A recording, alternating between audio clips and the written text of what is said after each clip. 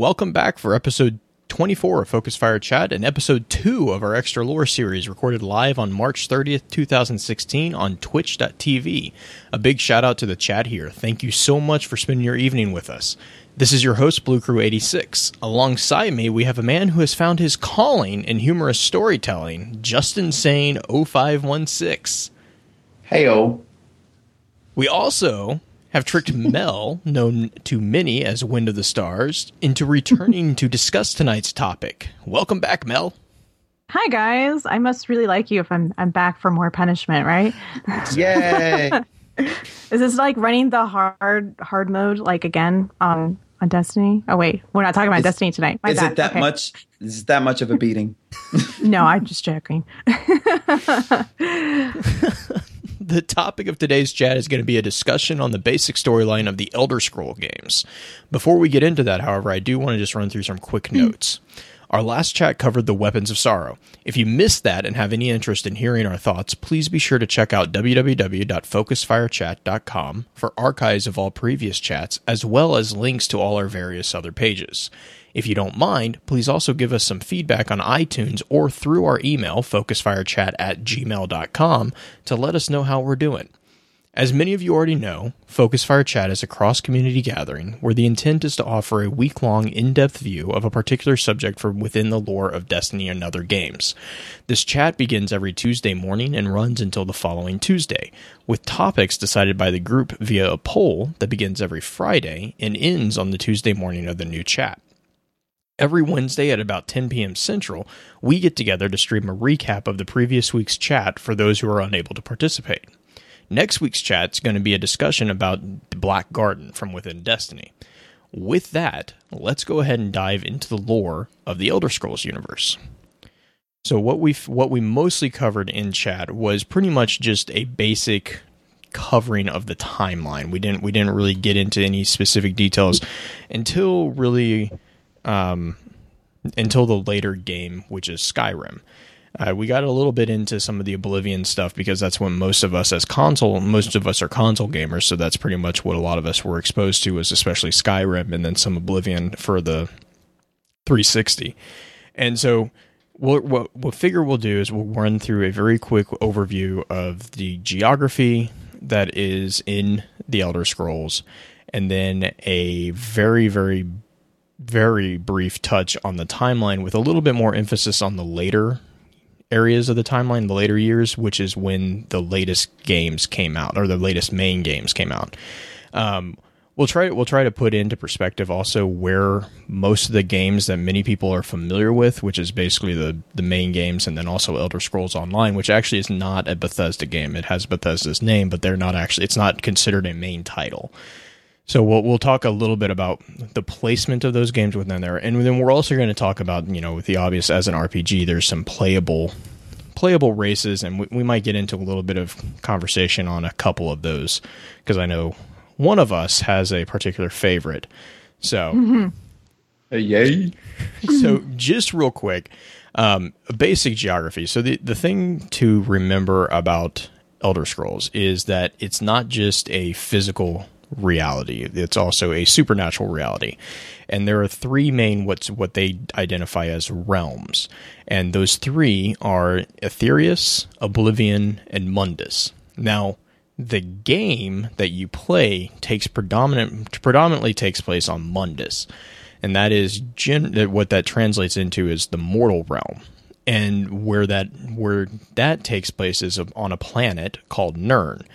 Nirn is basically the Earth of Mundus. And the other thing to keep in mind, too, is that each of these... So in Mundus, there are things called planes or spheres. Each of those spheres are associated with a planet. And there's a couple of them, but we're going to focus on Nirn because that's where the entire game world is focused on. Now, on Nirn, there are also a number of continents and a number of bodies of... basically continents, and these all kind of just roll into, predominantly the game that we all experience with Skyrim and Oblivion and Morrowind, which are the three main ones that many people know, take place on the continent of Tamriel, and they're in different provinces, but it's mostly on Tamriel. However, it is good to know the other areas on Nirn. And those other areas are Akavir, and I'm just going to run through the names. There's not a lot known about most of these places. So Akavir, and the main thing to know about Akavir is that this is supposedly the home of the dragons. So this is where dragons came from, as well as a number of what is identified as the beast races.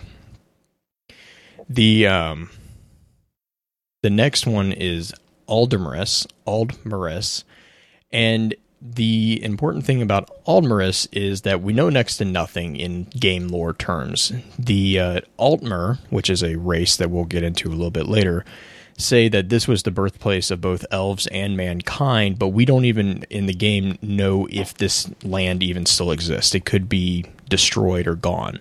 And so there's that one. And then we have Atmora, which is, we know that it's a barren and freezing wasteland, and it is the extreme cold that caused the water of the Sea of Ghosts, which basically borders Tamriel and Atmora, to become basically a field of ice. And so this is the more northern areas. And then there's a giant body of water that covers most of the continent, or most of the planet, called the Padomaic Ocean. Now, this is the ocean that separates all these continents, and so there's a little bit of exposure to that as within the game. Then we have the continent of Piondonia, and this one is an island continent that is located actually to the southwest of Tamriel. Now remember we're kind of centering on Tamriel, so it's the southwest of Tamriel, and this is the home of a race of sea elves, and which we'll get into that a little bit later. Tamriel, which we're going to talk about in just a minute, is the main focus, but then we also have Thrace, which is also known as the Coral Kingdom, and we know that there's a race called the Slode. Again, get into the races a little bit, but the Slode may be from here. And then there's the last one that we know about is it's Yokuda. And again, not much is known about Yokuda, since it was, this one actually we do know it was nearly obliterated in a cataclysmic event, but it also is supposedly the original home to the race of humans called the Redguards, which is one of the 10 playable races in Elder Scroll. Now, we're going to go back up to Tamriel. Tamriel it's a very, very interesting continent geographically. It has mountains, tundras, cold deserts, hot deserts, swampy regions, grasslands, tropical rainforest, and even arguably a very large volcano. And the diversity of these biomes is very, very unique, obviously, and they're bordered. I mean, they're kind of smashed all in together, so it's very, very confusing at times. The Altmer, which is an elven race, call this continent Dawn's Beauty. And there's also an archipelago of islands called the Somerset Isles, which is the home of the High Elves, which are the Altmer. And then this became their home after they abandoned their original homeland, which was that Aldmeris continent that we just talked about. Now, the thing about Tamriel is, politically, this place is pretty diverse. Anyone who's played any of the Elder Scroll games knows that political intrigue is almost as big of a deal as the actual martial aspect of the RPG. You, especially in the later games, you can choose whether or not to join guilds. You can choose which factions to support. You can choose political alliances to promote, and other ones to attack. It just depends on which way your character you want to go.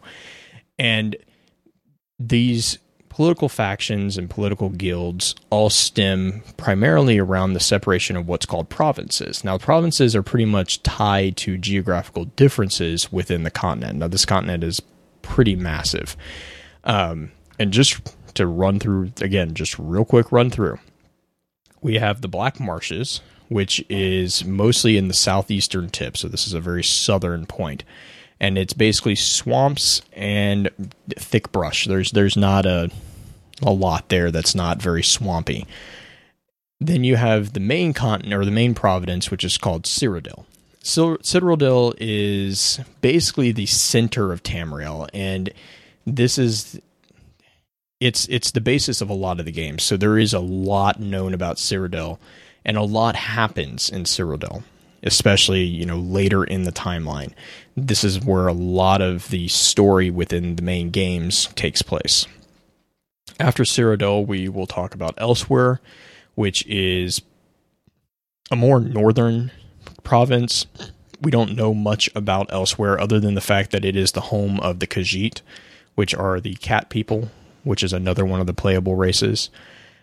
And then we come to Hammerfell, which Hammerfell actually is very interesting, especially later in the timeline, as well as it is the setting for Daggerfall, which was the second Elder Scrolls game.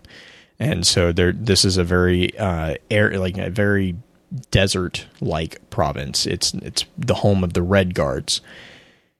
And then we come to High Rock, which is the home to the Britons and the Orcs, which are also called the Orsimer. And this is actually a province that's divided into multiple city-states and minor kingdoms. It's a temperate coastal region, and it is also the setting of the third game in the Elder Scrolls series, which is called Daggerfall. So that is High Rock, and then we come to Morrowind, which most of us will probably recognize that name. The third game of the Elder Scrolls is actually Morrowind, and there's a city or an area in there called Solstium, which is the setting for Morrowind, as well as the two add-ons, which are Blood Moon and Blood Moon and Tribunal. Sorry, blanked on that one. This province is in the northeast corner, so this is again, Cyrodiil is in the middle. All these things ring around it. After Morrowind, we have Skyrim, which many console players and most people who are into Elder Scrolls will recognize, because this is the most recent main title that has been released, Elder Scrolls V. And like I said, when we get into timeline, some of these provinces are going to become very, very important to remember. So then we come to Somerset Isles, which is those little islands that are located in what's called the Elthric Ocean. I don't really remember most of the Somerset because there's not a lot of them in the games, other than the fact that they are the home to the Altmer. And then finally we have Valenwood. And Valenwood is it's a southwestern region of Tamriel. And this is pretty much the home to the Bosmer, which are also known as the Wood Elves. So, again, sorry, we ran through those really fast. And the reason why is, just to kind of give you a sense of just how enormous this game world is. It's a massive game world. Put it in perspective of, the other game that we all talk about, Destiny. Elder Scrolls has an extremely established lore. And the other thing to keep in mind is that Destiny has a big timeline. Elder Scrolls has an enormous timeline, similar to Halo. It's got such a large timeline that we actually have it segregated into different eras. And we'll talk on those in just a second. The other two realms that I do want to touch on just real quick are Aetherius and Oblivion. Now, these are important, especially Oblivion, because Oblivion is actually another realm that as players we're able to interact with. This is kind of a spiritual realm to the physical realm of Mundus. Oblivion is the home of entities known as the Daedric Princes. We know 16 of the Daedric Princes. Supposing there potentially could be more, but we know of 16 from the game. And we can... Do you guys want to run through those, or feel like I might be bludgeoning people? No. This is good stuff. We can run through it. I feel like the Daedric Princes are kind of important because you do interact a lot with them in the game. And you do get a lot of actual lore interacting with them. Like one of my favorite interactions is with Sheogorath. So yes, anytime we talk about him, I get really excited. So yeah, Sheogorath is a fun one. So real fast. The 16 known Daedric princes, and this is just going to be alphabetical, so no emphasis on anybody, and I'm probably going to butcher the pronunciation of these names. So first we have Azura, and then we have okay, so each of these Daedric princes, you have to... Let me take a step back. Daedra, and let's explain Daedra. Let me pull this up real fast. Daedra, as opposed to Aedra, are two variations of supernatural entities that are interacting with Mundus. Aedra is a word that means our ancestors, and so these are the best way to separate these are Aedra create. They create realms, they create things, and they created Mundus. However, as part of that process, they lost a lot of their divine power, and they became tied to Mundus in a way that if they leave or if they stop interacting or stop creating, they actually will pass. They will actually, die. And one of the cases of that is an Aedra called Lorcan, which we'll touch briefly on in the timeline concept. But Lorcan actually is a very important Aedra in that he actually tricked the others into creating Mundus, and then he gave himself up, and his body actually became Nirn. Now, Aedra also, the reason that they're called our ancestors is because there is a segment of Aedra that actually became Mer and Man. Mm-hmm.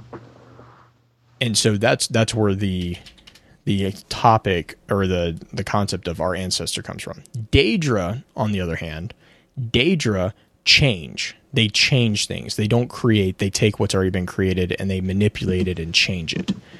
So when Daedra technically Daedra are less powerful than Aedra, but within the realm of the games that we experience, they are actually sometimes more powerful because unlike the Aedra who have sacrificed themselves to create this world, Daedra didn't sacrifice anything. They just are manipulators of the environment that they are already in.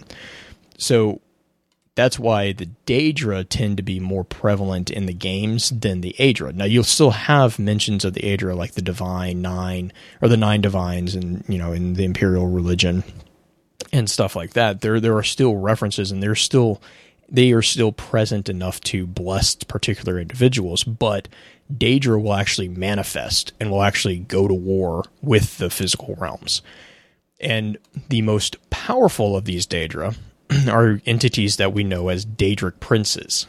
And the prince title is not indicative of a gender. Daedra can appear either male or female. Actually, some of them will appear as both throughout the same game. Now, they do predominantly tend to appear one or the other, but they do have the ability to shift because they're not bound by physical laws. So the thing to keep in mind about Daedric princes is that each of these Daedric princes hold it's a patronage basically over a physical, a philosophical, or metaphysical concept or state of being, which are called spheres of power. So these are basically the pantheon of minor godlings to the Aedra's gods. And then each of these Daedric princesses within Oblivion, which is their home realm, they each have their own what's called plane or realm within there. Like I said, we know 16 of them. And those are Azura, Bothia, Clavicus Vile, Hermias of Mora, Hircine, Jigalag, which is also known as, some will know him as Sheogorath, Malakath, Mehrunes Dagon, Mephala, Meridia, Molag Bal, Namera, Nocturnal, Periite, Sanguine, and then finally Varmina. The cool thing about the Daedric Princes is that within the games, especially within Oblivion and Skyrim, you can actually, like I said, remember these princes will actually manifest in Tamriel, and you can actually appease, or you can actually try to appease them, and they will give you what's basically a weapon of power that is associated with their name and then their particular sphere of power. So depending on, and as an RPG, you can make your character build to whatever. Some people prefer stealth, some people prefer the blunt fighter, some people prefer magic. Each of these things has their own area of emphasis, and you can build out your equipment just the same as you can build in any of these RPGs. You can build out your equipment to augment those interests. So basically, you pick the Daedric Prince that you want, that let's say Nocturnal. Nocturnal is the one I'm familiar with because I always play a more stealth type character. Nocturnal is basically the stealth goddess, and so what she does is she has weapons and equipment that augment that ability. Sheogorath is basically the god of chaos, opposed to Jygalags, which is the god of unnatural order. And so Sheogorath has the Jabberwocky, if I remember correctly. And that's a weapon that is amazingly chaotic. If I remember in Skyrim or in Oblivion, Jabberwocky was a wand or a staff that you could hit people and it would randomly transform them into something, which could range from anything. I mean, anything. It could be a rat or it could be a dragon. Cheese. Oh, yeah, that's right. It did actually include inanimate objects, too. Yeah, I forgot about that. I forgot that it included inanimate. Yeah, so it was kind of a role. Like, it was like, I hope you're not going to be a very, very big guy. So is the Destiny sidearm, is that a nod to the... No, it's more of a nod to the poem, which is the same as this one, the Jabberwocky. Jabberwocky? Yeah. So just let me just real quick kind of clarify for myself. Oblivion isn't so much another place as it is another plane of existence, correct? Correct. So the Daedra and the Aedra are actually beings from this alternate dimension, or do you even want to call it a dimension? It would be a different plane. So Daedra hail from Oblivion, and Aedra hail from Aetherius. And the thing about Aetherius is we in the game have never been. I'm thinking. Hang on, let me make sure. I don't think we've actually ever been. Yeah, but we have encountered Aedra. Hang on, false. No? We have been to Aetherius. We've been to Sovngarde in Skyrim. So it's basically the afterlife that all the beings. It's like heaven, and Oblivion is very usually attributed to hell. To hell, yeah. So, that's how I've always mentally kind of done it. Like Oblivion's hell, Aetherius is heaven, and Mundus is our plane of existence. Right. So and the reason I'm asking this question is because I'm always trying to reconcile story in terms of good and evil, right? And moving in a direction of the primary struggle that pushes forth the narrative. So would you say that Daedra are agents of, I don't even want to say the darkness just because of all the... No, Daedra... all the batshit connotations there, but... Daedra are amoral. Okay. I can there's some Pyrite and Nocturnal and even Sheogorath to a degree. Well, transcend they just don't care. Petty moral they don't care. Azura will do that too. Azura will actually help people, not out of the goodness, but I mean it's very much like the Godfather type situation. They do you a favor, you do them a favor, you owe them a favor. Yes. And as characters, you are taking on the role of extreme prophesized individuals. So your character is someone of extreme importance within the realm of Mundus. And so these Daedric princes are always trying to manipulate you into doing something that would further their cause, even though it also actually tends to end up hurting them in the long run. Like the one that really strikes me is Molag Bal, because he's a he's an a-hole. But yeah, I was going to say, if the only one that I can recall being absolute just evil is Molag Bal, because he was, I think, one of the only ones that wanted, it's like, hey, I want Mundus for myself, and I'm going to go in there and take it. So, but he, I guess if you want to say if anyone is like the devil main antagonist for one specific type of game, it would be Molag Bal. Yeah, or Mehrunes. Mehrunes is Oblivion. And the reason why that is because Mehrunes is the Prince of Destruction. His entire purpose is destruction. And so, whereas Molag wants to take Mundus for himself, Mehrunes just wants to destroy it. Like, he just wants to eat it. And that's actually the entire main story of Oblivion is you are the person who is supposed to stand up to him. And that is the last fight in Oblivion. Spoilers. Is you and the last surviving heir of the Septim dynasty stopping the invasion of Oblivion that was orchestrated by the Prince of Destruction, because he opens up all these Oblivion gates around Tamriel, and your job is to basically run around the entire country and close all these gates. And the way you close them is you have to run in and destroy the entire countryside of Oblivion to get to these, I guess they're towers. Wasn't that what they were? They were these giant towers that you had to destroy the heart of, and that would basically implode these pocket transport universes that he was creating. So Mehrunes and Molag were kind of they're really the only two, though. I mean, it's really hard to put morality on the Daedric princes because they just don't care. They really don't. Yeah. Aedra are creators, so they care about their creation to a degree. There are some Aedra who are not very nice, but they actually, they do care in a way about what they've created. But the Daedra, like I said, Daedras are changers, and they didn't create it, so they don't really have that attachment. Well, could you say they care about it or they're invested in it? They are invested in it insofar as it benefits them. Yeah. They're very they're amoral. Yeah. Yeah. They're very self-motivated. Whatever will work for them and whatever gets them to whatever their goal is at that time, that's what they're going to do. And if you happen to be mortal and you're there to give them a helping hand on their objective, then they're going to use you. So I think the thing we usually kind of the stumbling block whenever we talk good versus evil is the idea that morals are universal. Unnatural.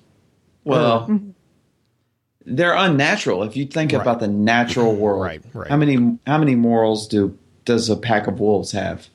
They don't, and that's true. And morals is a very humanistic. It runs counter to survival instinct in a lot of cases. It'll directly contradict what would be best for your own survival is the concept of what is moral. So yeah, I'm getting a better picture now of the Daedra and the Aedra. Mm-hmm. Yeah, and the thing is even, like I was kind of saying, even Aedra are to a degree amoral. They're not, I hesitate to call them amoral because, again, their entire basis of being is to create, and so but there's not a moral imperative in them. If they're just doing what they were created to do in a way, whereas the Daedra are doing the same thing. They're just mixing the cards up. It's two aspects. And really, the juxtaposition between Jyggalag and Sheogorath really kind of show that off, because Sheogorath is, pretty much 100% chaos and just insanity and, all this craziness, whereas Jyggalag is this the complete opposite, unnatural order. Everything has its place, and anything that steps out of line is destroyed and ground down. And so that was actually...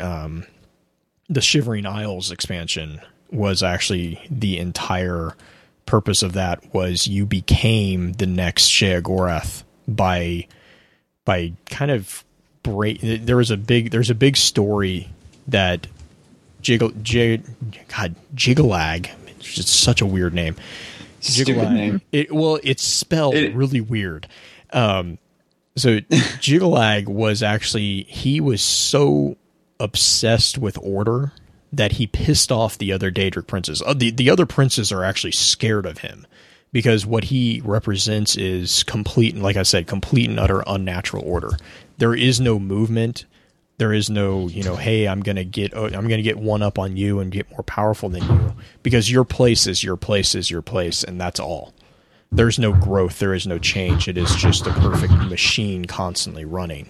And so the princes actually teamed up one of the few times that these other Daedric princes actually worked in cohesive, tandem with one another, and they collectively cursed him to become Sheogorath. And Sheogorath, is the exact opposite of Jiggalag. He's completely insane. His entire plane of existence is actually divided into dementia and hang on real quick. It's mania and dementia, and it's called the Madhouse is what his realms are called, or the asylums, which the Daedra call it. And the mania is the fantastic, colorful side where you have your insane revelers and your art enthusiasts, and then dementia is this horrible, dark, and ominous planet or plane that's inhabited with just like basically horror stories. And there is a process in which, like, I think during, let me check real quick. Yeah, so Jiggalag is able to manifest himself periodically through what's called the Grey March. And he tries to, during this time period, it's like this whole cyclical prophecy. And he tries to reorganize everything.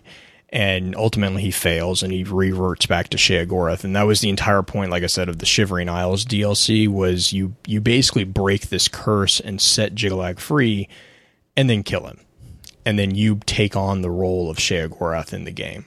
So, but that all being said, so that's a very, as a disclaimer, this chat was extremely tough because there is so much information. I mean, you can literally, each one of the main games has libraries and libraries of actual books within the game that you could spend years reading. I'd like to also add to that we're not used to having a lot of information. Easily accessed information on top of that. Yeah, like I'm not used to having an outline of all the characters and their grandfathers and their offspring, and then where their home addresses were and where I could reach them on Skype. And I'm not used to having all that, so that's new. That's a new one for me. So yeah, this story reads like a novel. Destiny reads like a comic book. Short story. Serial. It reads like a serial, something that I'm expecting to be completed at some point, but not right this moment. Right. It's like comparing a short story to Tolkien. Yes. And that's absolutely not a dig at Destiny. It's not. You have to understand that Destiny is only in like year 2 of its existence, whereas Elder Scrolls is, Lord, I can't even remember not having Elder Scrolls, to be completely honest. We're on game 5 of the main series, and just on a real brief glance, I got 1, 2, 3, 4, 5, 6, 7, 8, 9, 10, and then 11, 12 spin-offs. And I know I've been playing online for a lot, and there's so much lore in online. It's insane. So the weird thing about online, though, is it's actually taking place before all the other games. Yeah. Which is really bizarre to me, but it's kind of cool. But I'm like, I remember reading some of the lore in online. I'm like, what? This person's dead.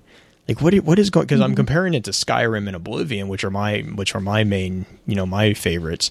And I'm like, what is going on? And then I started looking at the times, and I was like, oh, this is taking place in the Second Era. This is not. And Skyrim takes place in 4th, and Oblivion takes place in 3rd. So with that, do you want to? Oh, go for it. Oh, I was just saying, like, I know they market it as an MMO, but I mean, you can play it like a standard normal RPG and still have enough lore and information put into it. Like, not as much as like Skyrim, but it's up there. Like, I was really surprised at how much information and story and stuff that you get through just playing by yourself, even though it's not made to be that way. So, but anyways, just want to interject. That. No, honestly, Mel, I'm curious. Because I'm just going to be honest. I mean, everyone listening can probably, infer this from my silence. I've never played the game. So, what are the MMO elements of this game? Like, what are the game modes that involve massively online? Well, obviously you can run around the whole entire area and you can run into people.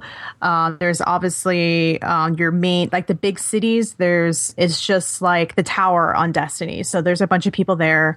It actually has entire crafting systems and guild systems that you can access in the game. Like you don't have to go on to like a website to do it like Destiny does. So you have a bunch of different crafting, from weapons to potions to whatever, armor, weapons, whatever it is you want to do. And then in terms of playing online with other people, you can go and run dungeons and different missions and stuff together. And some of them you're required to actually go do. So since we're Destiny people, it's kind of like you have to go run like the raid and stuff, basically. Yeah. So there are things like a dungeon is like the raid. Is that one? Yeah, a dungeon is a little bit smaller. I would equate that to more of like a strike. And then they have longer, bigger missions that take longer. They're like bigger bosses that are more like the raid. They're not as long as the raid because there's not as many like small mid-tier bosses, and then you have your final one. But they're there. So, and like I said, like a lot of them, you actually have to have a team of X amount of people before you can go in there. And in traditional MMO style, they do have classes. Like I know Destiny has classes, but you have your healer class, your DPS class, your tank class and stuff. And you need to have all of those satisfied before you go into the actual dungeons. So like, they're like, oh, you need to actually have a tank before we let you in the dungeon. So, but it's nice because you can still play most of the races that are present in the other in the other Elder Scrolls games. So I think they did a really nice job in terms of incorporating a very much one-person RPG experience into an experience that you can do with other people, which I know a lot of people really wanted. Like, hey, this would be great if I had like a buddy to go run this dungeon with, So, that's kind of it. Yeah, no, that explanation of the game makes me want to play it. Yeah, because bonus. I hear MMO, I hear things like that, and I get immediately, I get intimidated because I want to put my favorite guns on. I want to shoot the mans. I don't want to get too involved with how I tied my shoes that morning. I want to roll with it, and the thought of a game where like people are going to be like, oh, like my intellect's not where it should be. And I can't do what I need to do because I'm not a level this, that. And this sounds like a much more simplified version of an MMO. I think so, considering I've had a hard time getting into MMOs. Like I've tried to play World of Warcraft, years ago. I hated it. I couldn't play it. And then I played Final Fantasy, and Final Fantasy 14 was very, very overwhelming to me. And I feel like it's really hard to do anything in that game without having a clan or a team of people to actually go do stuff with. Whereas online, Elder Scrolls Online, you can definitely run through most of the game without ever having to interact with anyone if you don't want to. So, but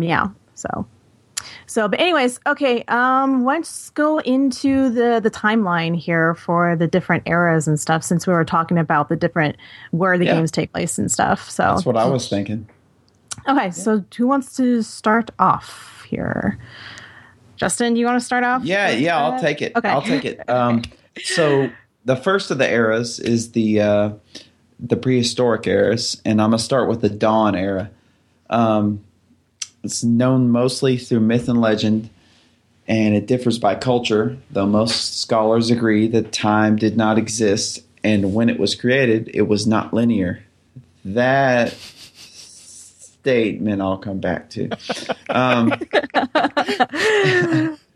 An era lasted for an unknown number of years. What is an era in our reckoning? You want to take that, Mel? Yeah. What do you, like? What is an era? Just like a time period of. Right. Yeah. It's just how they chunk. It's just how they chunk out. Well, I was just saying in our universe, an era is an indefinite amount of time, but it's usually marked by it's marked by a significant events. Starting point and a significant ending point. Right. And it's the same here. Yeah. That becomes very prominent in the modern eras because of the events that mark the end and beginning of them. And we'll talk about there's like the last couple eras have only been a couple hundred years, whereas these earlier eras are like a couple thousand. So that is the same understanding. Yes. Yeah. But the most significant event of the Dawn era was the creation of Mundus, which is the mortal realm, which is I'm just going to call Earth. Pretty much. For my purpose. In my head. You guys can. Yeah. No, and that's pretty accurate. Mundus is basically physical. It's the physical realm is what it is. So the fun part about the Dawn era is exactly kind of, I think, what you kind of zeroed in on too, is that time was not linear at this time, or that at this point. And so, or even marked. I don't think they were marking it or keeping track of it. Because at this point in time, there were no mortals. It was only the Aedra and the Daedra. But actually, predominantly, there was only the Aedra at this point. And so our concept of time, that's another thing you pick up pretty quickly, is not only are these creatures immortal, they don't even really recognize the passing of time in the same way that we do. And so that's actually kind of an explanation on how they interact with our characters, and they kind of, they will make comments about your character in previous games, not necessarily like specifics, because it's an open world, so you can do whatever you want on certain things, but for the main events that you had to, accomplish, they will make comments about that. And so that's why that the time did not exist concept. That's why that in the Dawn era, we don't know how long it's the creation story of this world, which will lead us into the Merithic era. And I think that one is, so the Merithic era is also largely called the Mythic era. And the majority of this era is considered to be outside of verifiable history, because humanity, or the men, so you have three different, I guess, families of species. No, I don't know how that. I'm not a biologist, so I don't know this one. But you have three different groupings of races. You have men, mer, and beast. And men are humans. Mer are usually the elven species or races, and then beast are your Khajiit, your Orsmir, and like your Argonians. Those are the beast. So they're not. It's kind of the outside. And then you have a couple races who are completely outside, which it's just really annoying. But so men did not have a written language at this point until the end of this era. And so really the only records that we have are from the Aldmeri, which are the Mer, and these are the High Elves. Now, their records do date back to the beginning of the Mytheric era, so there are some records available. However, as is pretty classical in most fantasy stories, Mer and men do not really get along at all.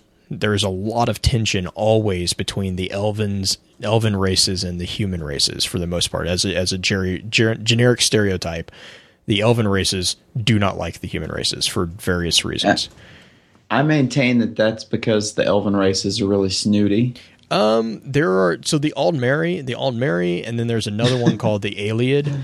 Those two, yes, definitely. The High Elves and the Alliad are the Alliad actually enslaved humankind for a very long time, and the Aldmeri there's a reason we call them the High Elves, is because they're very, very prim and proper. Well, they're not prim and proper, but they turn their nose up at. They don't view mortals as they call men as worth their time. Which is very, very prominent in the Third Era and the events that kind of lead into the Fourth Era. The beasts kind of keep to themselves. It's like the Wood Elves, and then you have like Sea Elves, and other variations of the Mer. They're kind of just apathetic. They don't really care too much at all. But so we do have records from the Aldmeri, and in the game we kind of have some understanding of that. We do know that this era lasted for roughly 2,500 years, and unlike the other eras, which counted up, this is kind of like the BC period in our world. It counted down.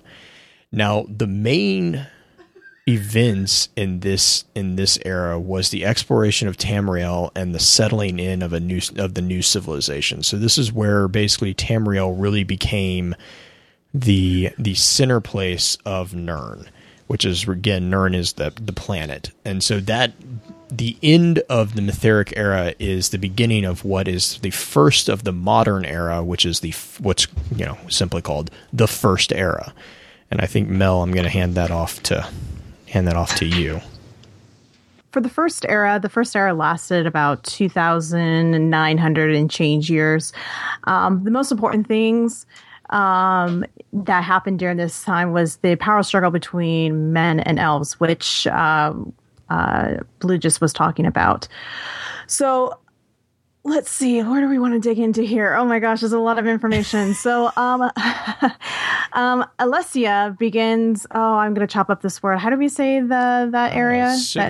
This one's weird. Sidrolilic, I think. Sidrolilic? Okay, Sidrolilic human uprising against the Alliad with her demigod lover, which was Morahas Breath of the Kine, and Peniel Whitestrike, which I have no clue who they are, but we're going to pretend that I do.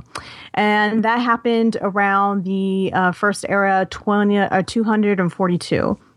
And then after that, the White Gold Tower falls around 243, which was viewed as a symbolic end as the Alliad Empire. And at that time, the Alessa Empire of the Krylodid was officially formed, and that was known as the First Empire. Alien lordships are now outlawed as part of the Elysian doctrines of Markrul, and that happened around 361. So now we have a huge shift in power. People who were allied to the former rule was now considered as outlawed, and that's no bueno. So at which point most of the Alliad departed from the Krylodid and became absorbed into the elven population of Valenwood, which is the area where the Wood Elves live. So the powerful religions are now also born in Tamriel at this point in time. The Divine Heart also causes a terrible war, which was the first war of the Consul. And then this war ends with the disappearance of the once great race of Dwemer, which, if in the games, is throughout a very mysterious race. I don't know if you know anything about them, Blue, but from my research, I haven't really found anything about them. Yeah, we talked about this in chat, and it's one of the most annoying. So for a game that has an overabundance of lore accessible to everything, there is nothing on the Dwemer. Nothing on the Dwemer. And it is one of the most, it's like, if you want to start a conspiracy conversation with someone who is Elder Scrolls nut, start talking about Dwemer, because there is absolutely no information on what caused their disappearance. And other than there's theories and there's thoughts that they decided to transcend, they decided they were done with Mundus and they just wanted to go elsewhere, but there's nothing. To back up just real quick though, on the entire shift of power from elves to man, it's entirely correct. The political structure of the entire the political landscape has completely flipped over at this point. The important thing to remember too is that the White Gold Tower is a very, very, very important aspect in the continent of Cyrodiil. The White Gold Tower is actually never fully destroyed, and it actually becomes the center of the entire entire province. And Alyssa actually takes up her empire. Actually, is seated in the Imperial City. And the Imperial City is so Cyrodiil is the center province of Tamriel. Imperial City is the center of Cyrodiil. It's like the most central point of Tamriel. It is in the heartland of Tamriel. And so in the White Gold Tower is basically the center of Imperial. I mean, it's symbolically just the most central point of the entire continent. So it's a very, very, very, very important area, and it's notice it's described as a gleaming white architecture and magnificent statues. It's very symbolic of a lot of Tolkien-esque architecture. So when the White Gold Tower it falls, and Alyssa kind of takes that and then makes that her seat of power, it's symbolic as well as actually kind of I'm building over your empire. And that's why in a lot of the game, you'll notice that there are ruins throughout the countryside that are called the Ayleid ruins. The Ayleids are the race of elves who no longer exist. They've actually kind of been adopted into the other Mer races and have kind of faded from the known realms. So and especially in Valenwood, and so that's where they kind of dispersed, and so that's a big shift, and that's where the like I was saying, that's the giant shift in the First Era, and it's actually one of the I would argue it's the most important event in the First Era.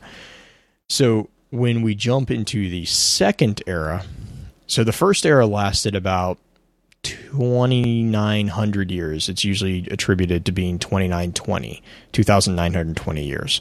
The Second Era is significantly shorter. This era only lasted for 897 years. Now, even though it's shorter, because and there's a lot of arguments within the lore, not the lore community, but in-game communities, that the shortening of these eras was because of the shift in power from elves to human. So humans have shorter lifespans, therefore they turn things over very quickly and that nature. So the Second Era begins with the assassination of the last of the Isildur line, and this takes place in what's called 1E2920, and so the last of the Elysian line is assassinated.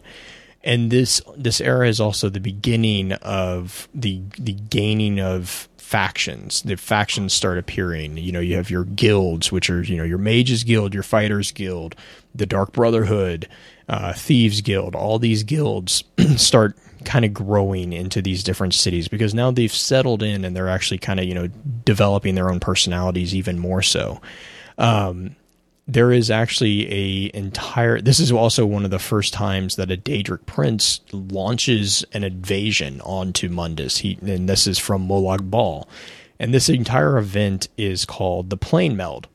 Now, the Second Era, like I said, is a pretty big time. And there is, I'm trying to make sure I'm going to not say this incorrectly. There are a couple games which actually take place in this era. And most of these, actually, none of the main games take place in the Second Era. Predominantly all the main games take place actually in the Third Era. But there is a figure called the Hero. And this hero is given a title of the Vestige, who then leads an army that actually invades the Daedric Prince's realm, which is called Cold Harbor. and he actually this figure actually puts an end to the plane meld, and if I remember correctly, that's by putting Molag Bal down, like killing him. But just like, you know, in Destiny, death isn't final for Daedric Princes. So they stop his invasion, but... So what's up?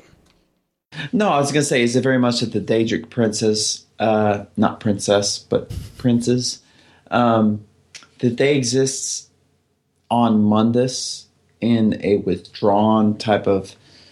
It's a corporal form, but their true essence, like their vulnerability, is back on Oblivion.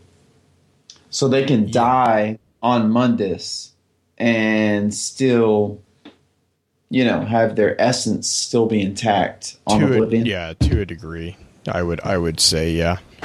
It's very, very reminiscent of, and you know, a lot of people I know a lot of people will attribute it. Oh, that's like the Ascendant realm or a throne world, maybe. Yeah, I'm one of. Yeah, the thing to remember is that that's not actually an unknown story mechanism in fantasy. And you know, Tolkien had a degree of it with the differentiations of the realms in his segregation of the world levels. Lewis had it in his, you know, a lot of the more well-known fantasy authors have a degree of that. And this is very, yes, I would say this is very similar to that. Yeah. You can kill a Daedric prince in Mundus, and it's pretty likely that Daedric prince won't actually be dead. It'll just snap him or her or it back into its realm. Well, it's like a hermit crab. Right. You can destroy the shell, but the crab itself just scurries back into the sea. Yeah, and there's actually even cases like, you know, in the plane meld where you kill them in their realm and they don't die. Like they die, they perish, but they you know, maneuver themselves back into a place of power. That's weak.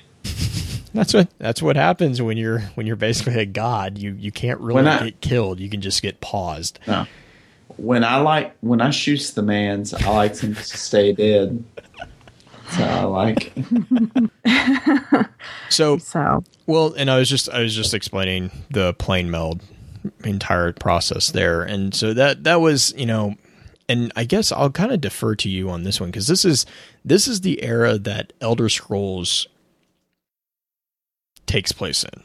So when exactly, like what exactly is going on? Is the Elder Scrolls Online more in like Mundus, or is it actually dealing with the Daedric Prince of Bhaal?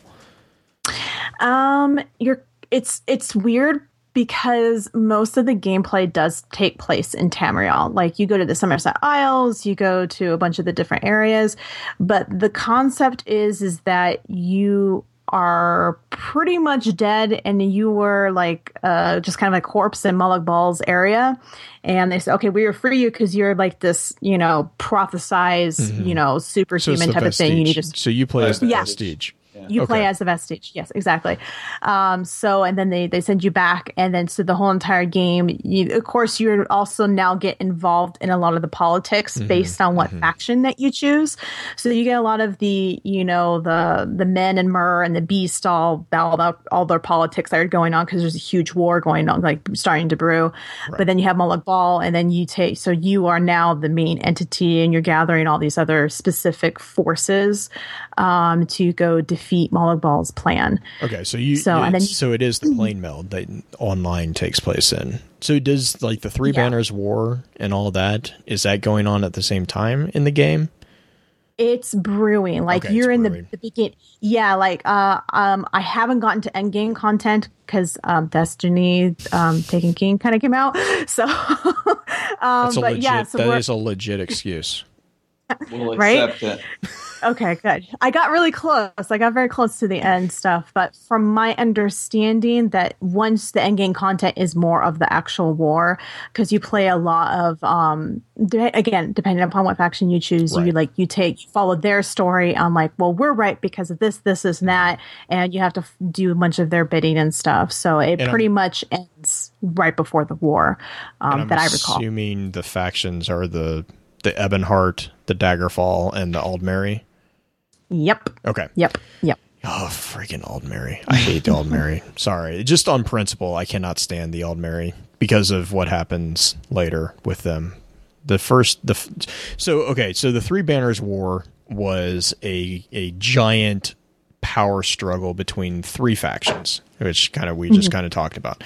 It's the Ebonheart Pact, the Daggerfall Covenant, Covenant, and then the first Aldmeri Dominion. I'm not really familiar on the first two, but the last one, Aldmeri Dominion, it's the first dominion of the Aldmeri Empire, or the Aldmeri, I guess it's Empire, and it's basically elves that are like, we're better than you, and we don't care about you because you're mortal. And so I'm not a fan of. I never played. That's funny because when I played online, I was part of the Aldmeri Dominion because they had the best class setups for based on race. I'm like, oh, I want to play that. So I played through it, and their story from their perspective is completely different. So they were just kind of they're just kind of like, oh, we want to unite everyone. We want to unite everyone, and I'm sure they do. They're liars. But to be fair, based on what their story was. There was a lot of other BS that was going on at the same time. The leader, the chick, I forget her name. She was genuinely invested in these people and wanted to do right by them. But then her brother was the one that wanted the power and just wanted to crap everything. And so he kept throwing all this shit at her. And then finally she's like, you know what? I can't handle this. I'm gonna go to my special place. So and that's kind of where I left off on that. But yeah. So Blue, I just want to touch on your elf resentment. It's I'm not. sorry. No, okay. I'm sorry. Correction. Not No. elf Let me clarify. resentment, It's not you don't elf. resent It's Santa's not elf. elves. It's Aldmeri. The Andamir. No. Yeah, they're kind of dicks. No, I've there's an undercurrent that's been flowing through this whole thing. Is Blue does not like elves. Not elves. I don't mind. I play Bosmers. I play wood elves. I've always played a wood elf. But this is oh my gosh. Now I can't really speak a whole lot to the different elven factions here in the game because I haven't played the thing and I'm not very knowledgeable about it. But I have been a giant Tolkien nut for a very long time. Right. And I can definitely Altmers are. I can kind of sympathize with the elves just in the simple fact that you've got a group of people who are long haul, their expectancy in this realm is a lot longer, and then the humans are kind of like the renters that come in and just trash the place, and then they're going to be gone in a little bit. So I can definitely see the superiority and the resentment and everything that comes to, and it's a theme that I think every fantasy that involves elves and immortality and humans.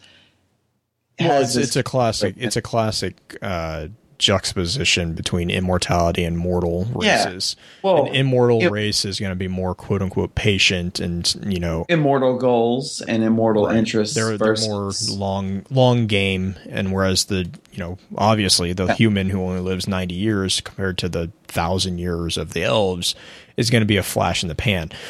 But the Altmer take that to an extreme. They're just assholes. They are.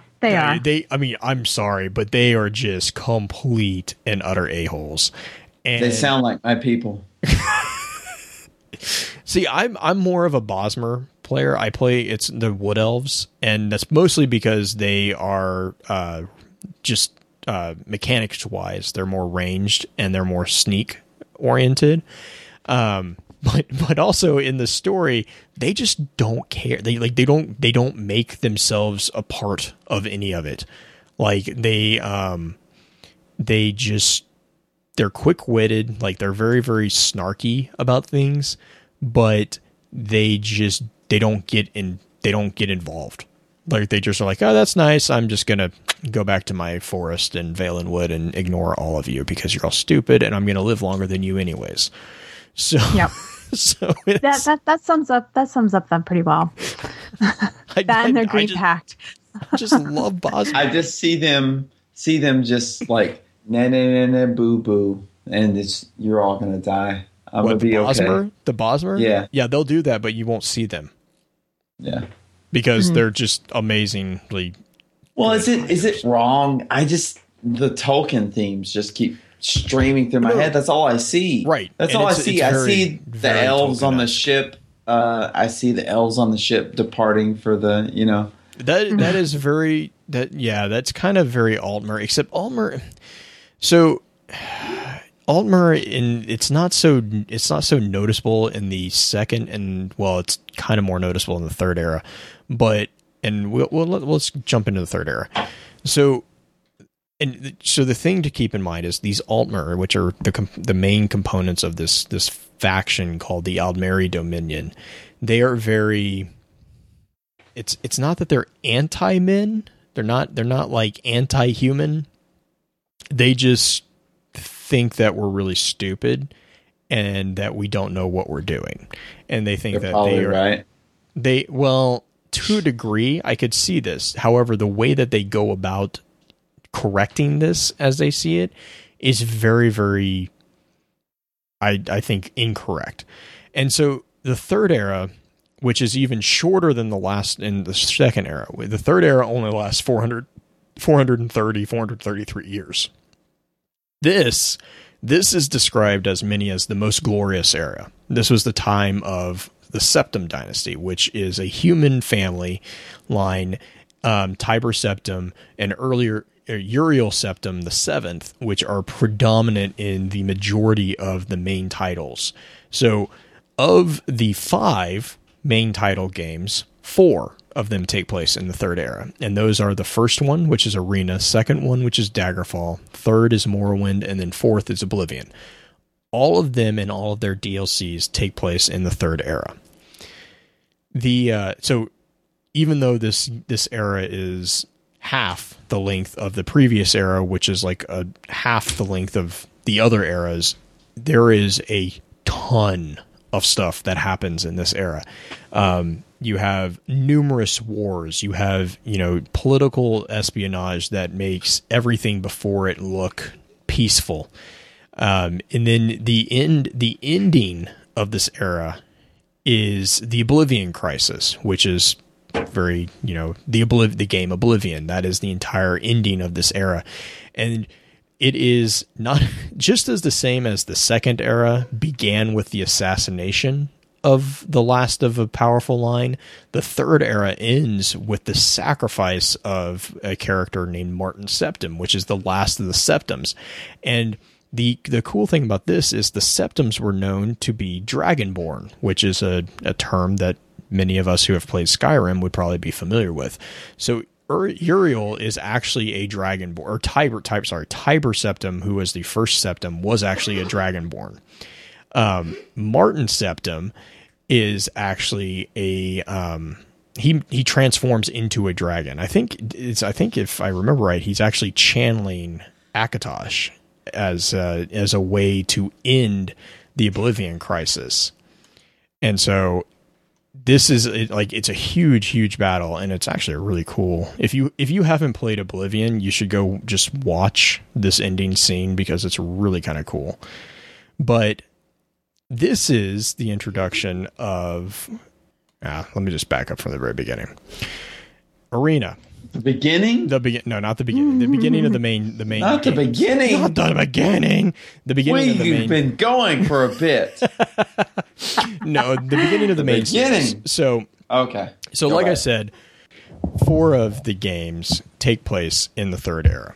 The first of the games is called Arena, and this takes place in the years 389 to 399.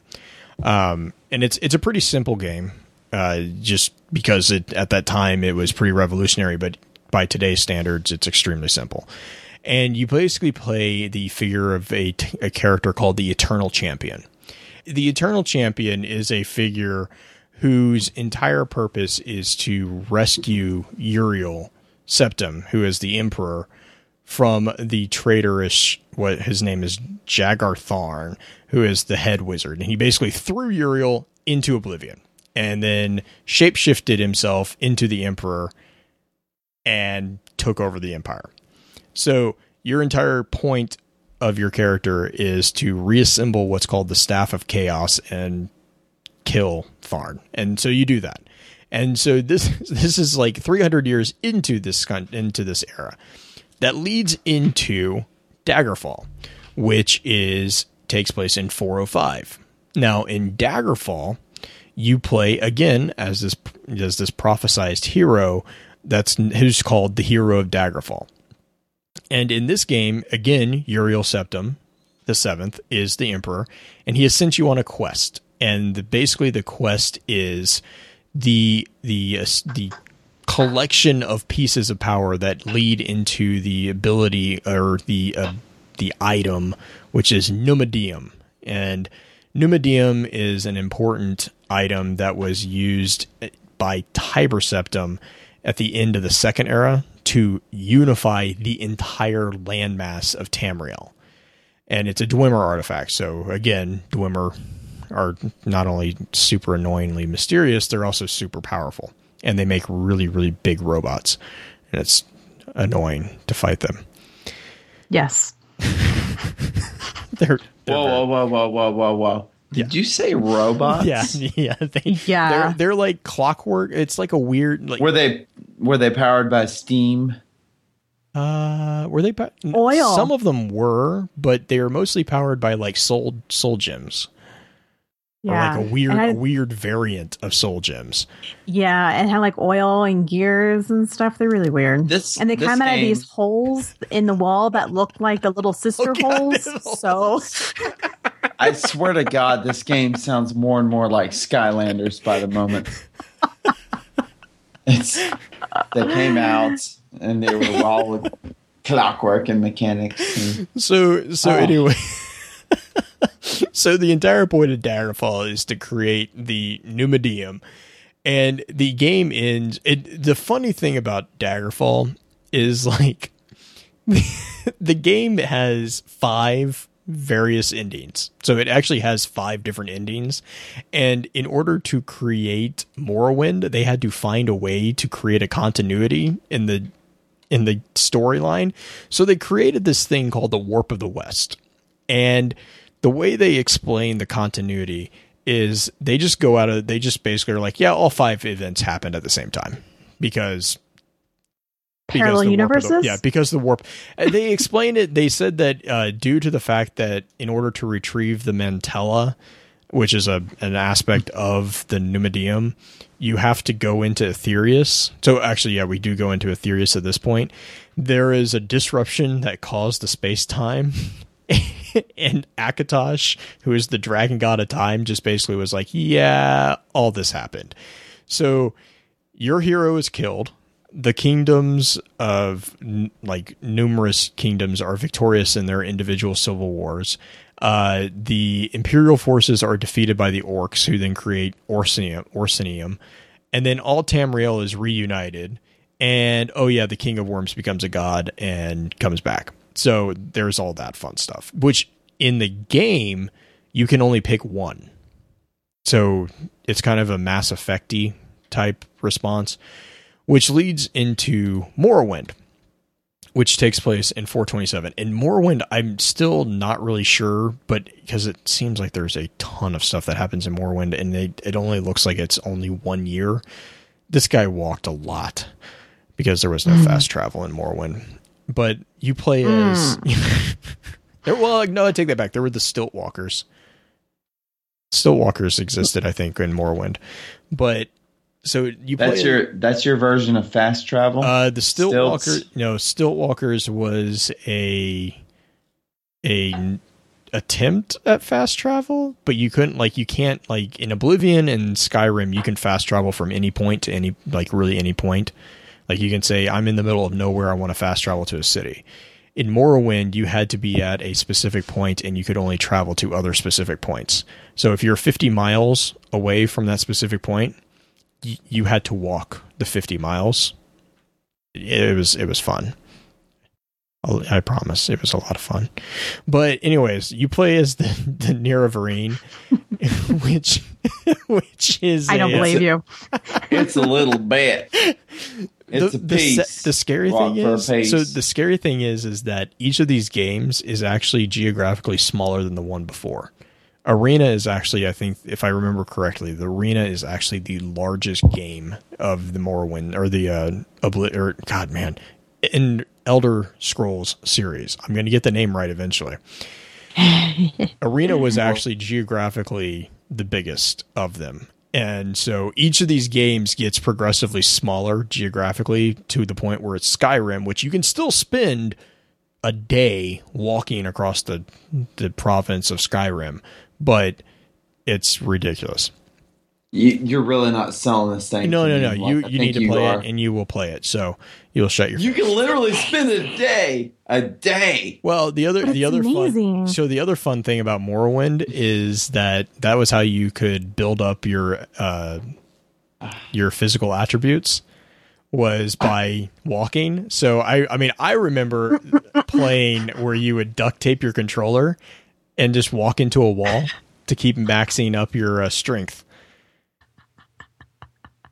This is the beauty. This is the beauty of not having cheat codes, and you actually had to like figure out ways around the hardware limitations of the games that you were playing. Oh my god! This also is where my fascination of finding the walls and breaking out of the invisible barriers of games came from, because Morrowind was an evil game that had a lot of random invisible walls that were not. So visible walls are the worst. You get XP for walking? Yeah, because it's an RPG, so you're building up. Oblivion had the same. That was concept. not a sufficient. No, that was not a sufficient explanation.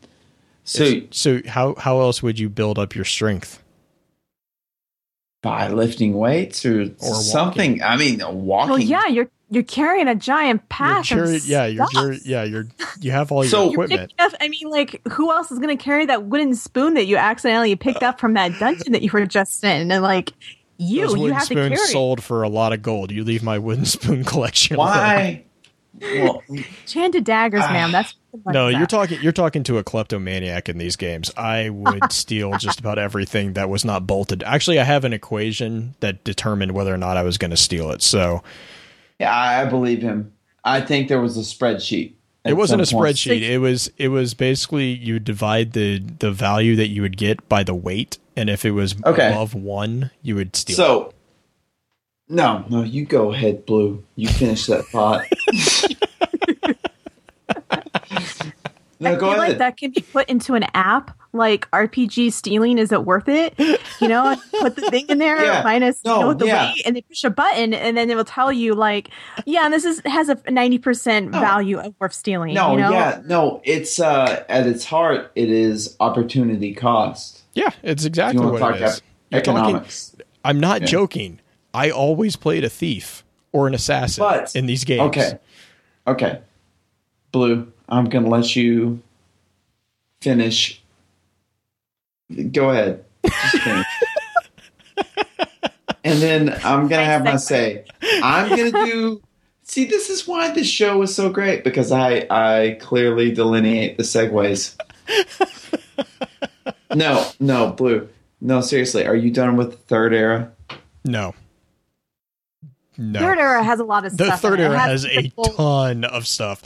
So yeah. Okay, so Morrowind it has the bulk of the games in it. So Morrowind ends with Dagoth being killed. Like you kill Dagoth Earth, and you basically unite all three of there's the Dunmer, which are the Dark Elves, and they live in Morrowind, and they have what's basically called houses, and these are the political structures of Morrowind. And as part of as part of your storyline, you unite the three of the great houses, and you oppose the invasion that is caused that Dagoth who is another Daedric prince, is trying to create, and you kill him.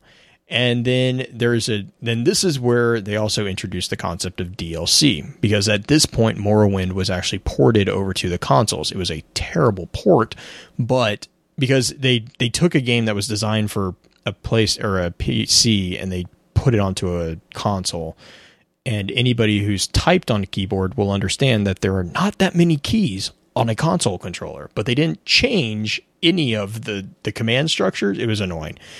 However, they came out with DLCs, and these DLCs actually led eventually, they expanded on the story of the Nerevarine, and they also gave you the explanation of the death of Hircine, and then also the killing of a minor god. Doesn't even really matter. Almaxia. And these were two other events that the Nerevarine basically saved Nirn from crazy Daedric princes going insane. But all this leads into Oblivion. And Oblivion is the fourth game, but it also is the game that marks the end of the Third Era. And as is usual with most of the Elder Scrolls games, you start off as a prisoner. Like all the Elder Scrolls games, you always start off as either a prisoner or someone who's on a shipwreck. It's a pretty classical RPG element because it gives you an excuse not to have anything and you have to collect everything. So you start off as a prisoner, and then you have Uriel Septim, the seventh, has a dream which basically tells him that there is a hero within his prison that will close shut the jaws of Oblivion, which is the Oblivion Crisis. After this dream, his family starts getting assassinated. And so he is actually in the process of escaping the Imperial City when you are out to be executed and your paths kind of cross, and it just, standard RPG. Hey, hero, why don't you join our party? Blah, blah, blah. And you basically step in and you actually you try to save him, and he actually gets assassinated and he dies, and they basically pass the task of finding his last surviving heir onto your character, which then leads into, once you find Martin, who is the last surviving heir of the Septim Throne, this leads to the battle of Oblivion and the closing of the gates, which has been orchestrated by the Prince of Destruction, Mehrunes Dagon, which we kind of talked about already. So that is the end of the Third Era. Now, there are events that are in the DLCs, such as the Sheogorath story arc, and then the Knights of the Nine, which deal with what's the guy's name? The entity is Uamiril, but I know, Mel, you had talked about him just a second. Oh, Molag Bal? No, not like Pelinal. Pelinal White Streak. Oh, okay. I'm like, what are we? Yeah, sorry, no. His importance is he killed a character called Umaril the Unfeathered, and in the DLC of the Knights of the Nine, which takes place right after the Oblivion Crisis, Umaril actually is resurrected, and your character, the hero of the Kvatch, is tasked to put him down, and you go on to become what's called the Second Divine Crusader, which basically it's a quest of collecting all these different aspects of the Nine Divines, which is the pantheon of Cyrodiil, or the Imperial pantheon. So you collect all these pieces and you become basically a holy Templar, a holy warrior, and you actually overthrow Umaril in the mortal realm and then actually chase him into his own version of the Oblivion plane, which is the spiritual realm. And this whole thing is called the Auroran Crisis, and you end that as well. And then you get the Shivering Isles, which basically is, hey, we have this crazy guy, a crazy Daedric prince called Sheogorath. You've run into him a couple of times, but let's go visit him on his home turf. And that is the entire, when we were talking about the Grey March, that was this entire story arc. So this all happens, and that's the end of the Third Era. Needless to say, there's a lot that happens in the Third Era. And I'm sure that was a bunch. Yeah, I'm sure I have forgotten a ton. Like there's I mean, you could spend hours talking about just the events in Oblivion, the Oblivion Crisis. But so Oblivion populates the Third Era exclusively? Yeah, it's blurry on the DLC. whether or not the it's blurry on the DLC whether or not that's it's at the end of the third era and the cusp of the beginning of the fourth era.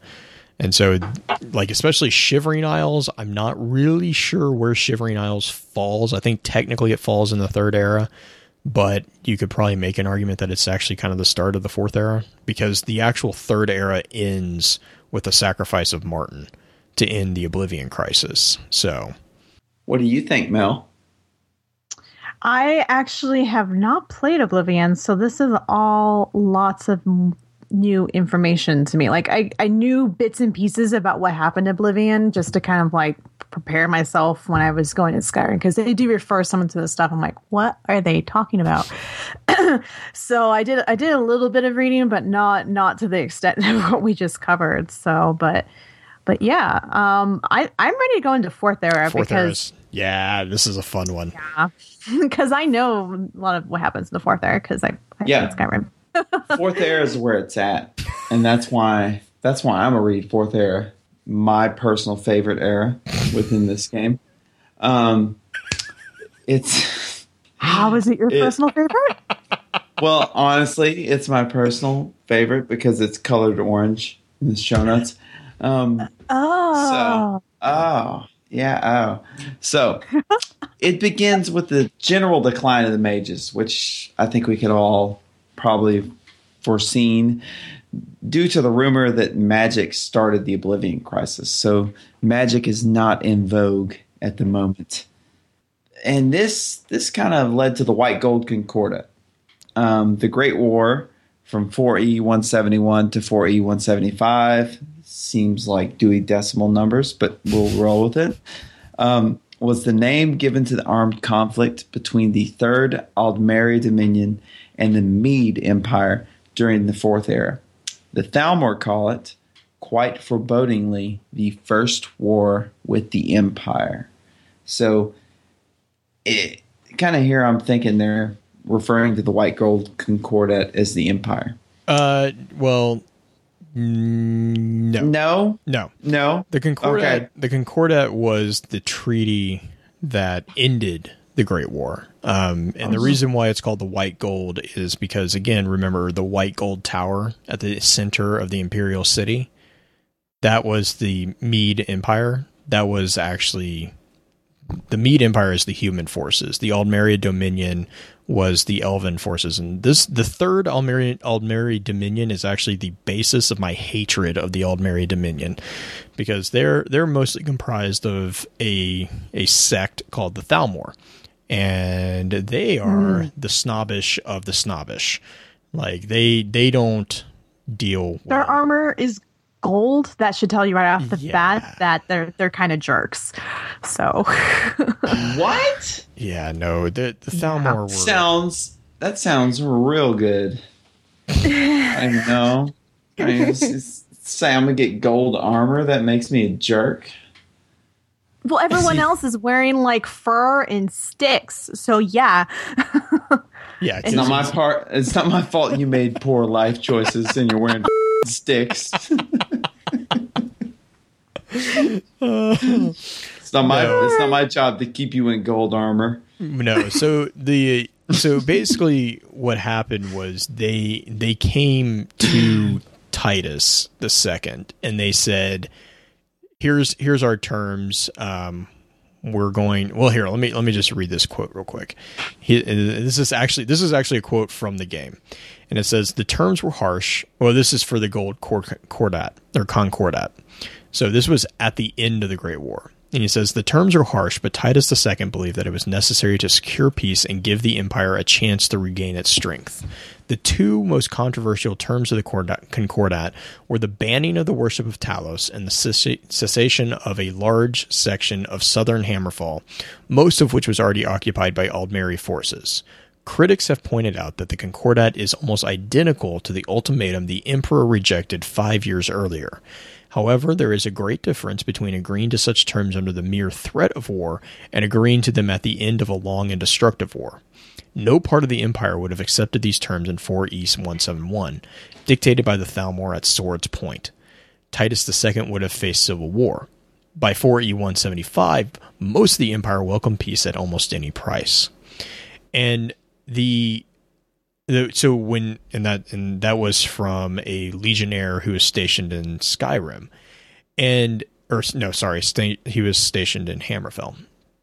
Anyways, the point of it was that ultimatum that they demanded was the start of this entire conflict. They basically sent a Thalmor diplomat, and he came into the Imperial City and he said, "Hey, this is the deal. We're going to ally with you, but in order for us not to go to war, you need to stop having Talos in your pantheon," which Talos is the god form of Tiber Septim, who was a human. So he's like a Hercules figure. Mm-hmm. And then you also need to give us this segment of Hammerfell. And the Emperor was just like, that's nice. No, go away. The response of the diplomat was basically to go over to a cart and open up the cart and dump out the heads of every single one of the diplomats that the Empire had within the regions of the Elsewhere and the Aldmeri dominions. So they had found and then rooted out all, and these individual agents were what was formed of the Blades. There was a formation of the Blades, which was another part of the ultimatum, was the dismissal of the Blades. And they had found every single Blade and beheaded them, collected their heads, put them in a cart, and taken them all the way to the Imperial City, basically to the point that it was either you accept our ultimatum or we're going to war. And that was what started the Great War. Now, the Great War would rage for 5 years within the Empire. The Empire finally, the Citadel finally gives in and this is the White Gold Concordat. And this treaty was signed in 175, so 4 years basically. However, what happened was because of the conditions of the White Gold Concordat, that actually created a very, very big schism within Citadel's political structure. So what that results in is Skyrim, who holds Talos as their patron, was basically F you, we're not giving up our god. And then Hammerfell, which is the southern part of it, was screw you, we're not giving up our country. And so these two provinces split from the central province of Citadel, which some argued in the game was actually the entire point. They wanted to segregate these human provinces from one another. And so Skyrim, which I'm sure Mel is going to jump into on that, because that was the civil war in Skyrim. And then what happens in Hammerfell actually is like, you know what, you can sign your concordat. We refuse. We're not giving up our countrymen to this invading force. And they go on to fight for another 5 years before they actually manage to fight the Aldmeri Dominion to a standstill and actually back off. And so Hammerfell becomes an independent state. Now it's like completely decimated, but it's now an independent state, and they are actually looking at Citadel with the message of, we told you so. We could have done this. You just backed out. You backed down before we could prove to you that we actually could do this. And this was a big part of the chat, actually, was, what would have happened if Hammerfell and Skyrim actually convinced Citadel to stay in the war, because then you would have had, so Red Guards, who are from Hammerfell, and the Nords, who are from Skyrim, are the most battle-hardened figures of the playable races in the game. Like, the Nords are basically the Norse berserkers, and the Red Guards are like I don't even know what they would, they're just solid fighting machines. But if they actually fought together, they would you just run away. But with that being said, I'll let Mel kind of talk about the Civil War in Skyrim. Well, within Skyrim, you're kind of interjected. I'm just going to kind of start from like the beginning of the game. You're pretty much there, and you right off the bat you're told, oh, well, you're the Dragonborn, which means you're born of dragons, and that you're the only one that can defeat them. And as you're going through Skyrim, because this is where this takes place, you start being thrown into the Civil War, and the Civil War is result of the Concordat in the sense that there's people who still worship Talos, and then there's the people of the Imperial Legions. And so you go through the whole entire areas of Skyrim, and you meet different people who are like for it and against it. And some people are still worshiping Talos, and there's people who are like, well, no, we need to kill you because you're worshiping Talos, and that's not part of the thing. And so you also get kind of involved, if I remember right, because it's been a couple of years since I've played this game, that you are getting involved, and there is one specific leader of the Nords, and he's troubled because he doesn't know which way to fall, and you have to kind of help him decide which way to go. And that was kind of like the final God, what is the word I'm looking for? The final decision of what you need to make within the game. Mm-hmm. So, whether or not to side with the Stormcloaks or the Imperial Legion. Right. And you go through, and you can do different missions for each sect. So, like, I remember I got to the point where I was just kind of doing them for both to kind of see which one I wanted to side with, because I didn't know all this back history at the time. So, and then eventually you have to help the king to decide. Either you overthrow him and you side with one side. I think if you overthrow him, you side with the Imperial Legion, and if you side with the Stormcloaks, you keep him in and you help him fight. Is that right? Yeah. Are you talking about Ulrich? Yeah. I couldn't remember his name. Okay. I just want to make sure I wasn't remembering something incorrectly. No. And the other important thing in Skyrim is you play the last Dragonborn, who is known as the Dovahkiin. And so let's just explain to me so I'm sure that you understand it. What is being Dragonborn? Do you want to take that, Mel? Mm-hmm. Yeah, I guess. So Dragonborn, from my knowledge, just within Skyrim, I haven't read much lore outside of it, so I'm going to preface with that, is that you are one that can kill dragons, but you can also absorb their souls and therefore take on the abilities of certain dragons. Is there more to it than that, Blue? Yeah, so I figure there is. Yeah, there's a little bit. Why don't you elaborate on that? Okay. So a Dragonborn is basically a mortal who has been blessed by Akatosh, who is the father of dragons and basically the chief of the 9 divines, or the 8 divines in the one. He is. What? So Akatosh is the father of 9? dragons. The 9 divines. They're not. Well, there are 8 divines and then Talos. So it's 9 divines, but it's 8 Aedra and Talos. Because remember, Talos was a human who became a god. Mm-hmm. Okay, so they're called the 8 and 1. It's just a nuance that it's taken up in Cyrodiil. But a Dragonborn it's a blessing that they have an aptitude for the use of what's called the Thu'um. And that is so there's a couple different aspects of the Thu'um. There is the ability to absorb knowledges of these shouts, because so Elder Scrolls is a world steeped in magic. Right. And there's different variations of magic. There's conjuration, there's alchemy, there's, necromancy and stuff like this, restoration, correct. And each of these things have different rituals in which you use to summon the abilities to cause either harm or healing or whatever it is that you're using. Dragons actually, as creatures of extreme magical potence, they actually don't need to do arbitrary rituals. They just speak, and their speech manifests in a display of power of magic, magical energy. A Dragonborn is basically a dragon that has been inserted into a mortal form, because dragons are generally viewed as immortal. And so, but there's a trick to it, because they're mortal, they don't know the way to commune with the magical energies like a natural born dragon would. So they have to learn that. And in order to learn that, they have to absorb that knowledge directly from the souls of dragons that they slay.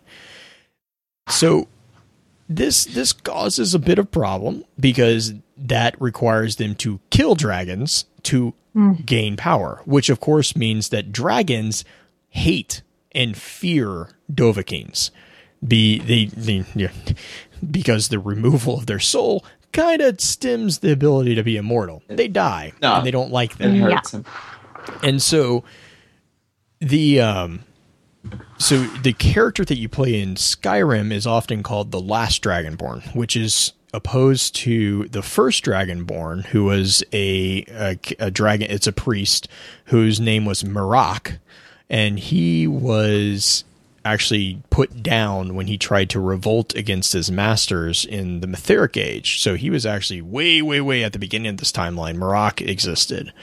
And the importance of Marak is actually he comes back in one of the DLCs for Skyrim. It's I think the latest DLC actually. And so you actually have to do battle with him. But so that's basically the Dragonborn. There's a lot of the Septums were believed to be. Tiber Septim was a Dragonborn, and that's where you get the Amulet of Kings, which was a very prominent artifact inside of Oblivion and some of the other games.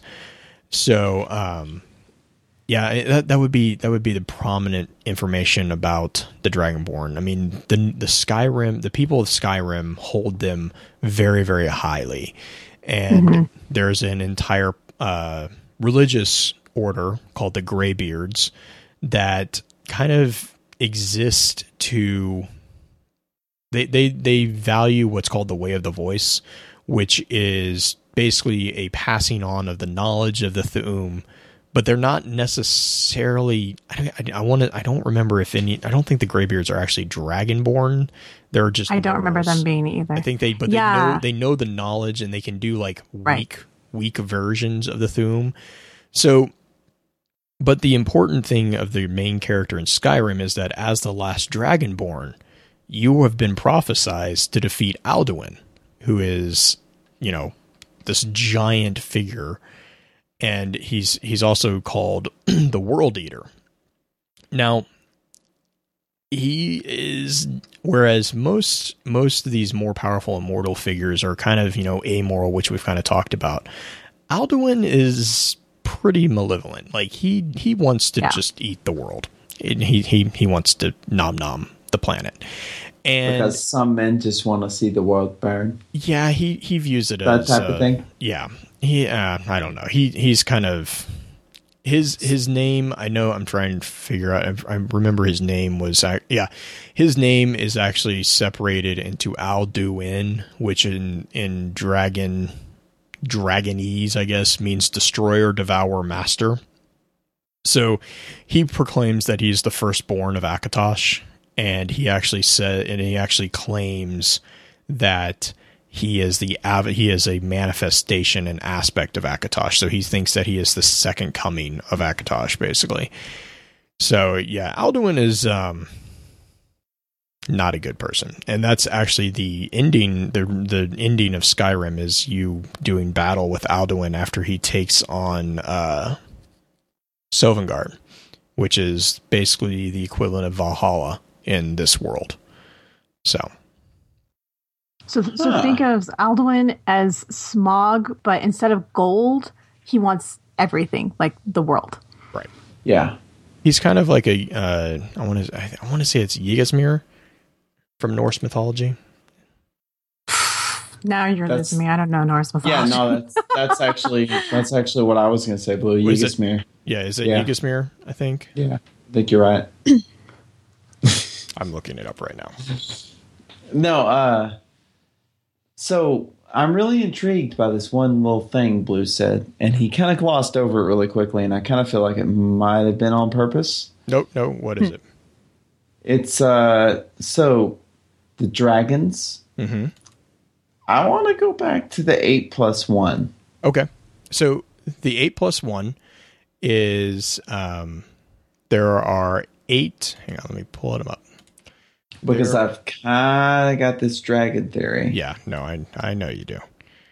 Give me 1 second. So the 8+1, while I'm looking this up, the 8+1 is a imperial pantheon inside of...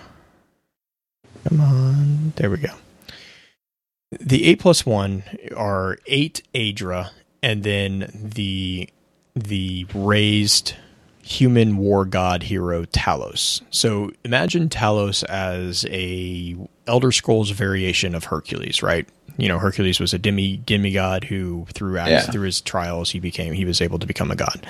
That's Talos. Tiber Septim, he was responsible for the unification of Civerdale, and a lot of the height of the Third Era is from the Septim dynasty, and the Septims come from... He is the first Septim. The 8 Aedra, there's 8 of them, and they are Akatosh, which is the dragon god of time, Arche, who is the god of life and death, Dibella, the goddess of beauty, Julianos, who is the god of wisdom and logic, Kinnereth, who is the goddess of air, Mara, the goddess of love, Mara? Yeah, Stindar, the god of mercy, and Zenithar, the god of work and commerce, who is the god of trade. So these form the majority of the what's called the imperial pantheon. Now, the White Gold Concordat wants them to return to the 8 divines. And this was because, again, remember the Aldmeri Dominion, the third Aldmeri Dominion, really didn't like mortals. Well, they don't want a human being revered as a god, because that kind of goes against everything they stand for. So that's the entire basis of their saying, you do not worship Talos anymore, which of course translates into a lot of Skyrim getting a little bit annoyed and saying, no, we're going to continue worshiping him. And so but so that's when we say the 8+1, that's the 8 Aedra and then the human god Talos. And so that's the 9 divines. So I don't know if you're familiar, but I've got this dragon theory, and it's from Destiny. So basically, I find it very freaking weird that dragons in this game are tied to the number 9, because in Chinese mythology, dragons are intrinsically linked to the number 9. Chinese dragons are always mentioned in terms of 9 attributes, each of which consists of a mathematical problem that is a multiple of 9. And I can't remember all the numbers right now. It's like 113 scales, which is 9 times something, and so on and so forth. So the number 9 in Chinese mythology is synonymous with the dragon. And also, it is good luck. And the Chinese emperor will always have 9 dragons on his robes, and he'll actually hide one of them. He'll only ever show 8. Kind of the 8+1. Right. And so, before you go too far down the rabbit hole. No. The 9, we're already down there. Right. Well, I'm home. Yeah, I'm home. The 9 divine are the main gods. So just like any pantheon, these gods have minor gods on top of that. That doesn't change my... No, it doesn't, because a lot of the 9 are the predominant deities within the empire. Now, why does the number 9 keep coming up? That's my biggest question. Justin has an X file on the number 9. How does it keep coming up?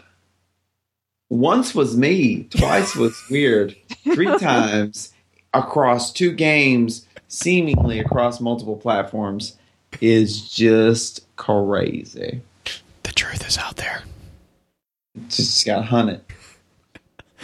So, I mean, sorry. I Sorry, think, talks. Yes. I think we Go. actually managed to hit on everything that the chat covered. The chat was pretty slow, I think mostly because of just, we kind of talked about it at the beginning. We're used to having to get inventive to make connections. So the fact that this is all very well and documented and orchestrated out was kind of, I think, daunting for a lot of people. Yeah. This reads a much more like a history lesson than like theorizing about religion or something, where I feel like with Destiny lore, we're kind of just, oh, what about this and this, and this crazy crap. And whereas this is kind of like, in the 6th century, God created man, I'm much more at home when I can say whatever I want at any given time and not be wrong. This is bullshit. No, You can take your knife and your dragons, and you can drop your mic. No. No. Who writes a complete story? Who does that? Well, and again, it's like we don't know how they're going to write Skyrim. I mean, that was like the whole thing with Daggerfall was really confusing because Daggerfall, like I was saying, Daggerfall had 5 different endings, and you only could pick one. So at the end of Daggerfall, when they came out with Morrowind, it was like, which one is going to be canon? And that's when they introduced that Warp of the West and kind of, weaseled their way around. They Mass Effected it. And they said, oh, all of them are. And so it's interesting to me because, it's written, it only seems like it's written in extreme detail because we're looking at it from the ending of the 5th game. I mean, this thing has been spanning numerous years and, numerous titles. I think, like I said, we're sitting at like 17 or 20. I mean, including DLCs alone, you got 1, 2, 3. You have seven DLCs just in the main title, and then if you include DLCs and just all the spin-offs, that's another 12. You're talking about 24 different games at that point, and so 24 different games, all of which have their own substantial amount of lore built into them, as well as built out of them as other sources start coming out. You're going to have a Tolkien-esque storyline. Mm-hmm. So. And you can't just with Massive, I know we're talking about Mass Effect real quick. We have ended a bunch of different storylines. We don't know which one's right. So we're just going to go to a completely different galaxy now and just forget all about that. Right. You have a set area, I always feel it's a little bit harder to keep on fantasy realms that are based in this type of fantasy instead of like fantasy, like space fantasy, because you always have a very set world. Like you can't all of a sudden like, oh, well, we just going to this other place that didn't exist before, but it exists now. So, well, and that's the crazy thing with Elder Scrolls is like, exactly. Like there's a lot of fantasy games that are like, oh yeah, we conveniently have a spirit world. Whereas Elder Scrolls, it's like, oh no, we've had that. We mentioned that in the first game, actually. Yeah. We've talked about this from day one. And now you have access to it, and all that stuff that we already explained, here's what it actually looks like. But that's the power of classical fantasy, though. Right. That was the power of Tolkien. He did so much legwork. He laid out so much architecture beforehand. Right. No. He actually gave you the impression that there's a fucking language already. Oh, yeah. How can this not be real? There's already a language. There's manuscripts.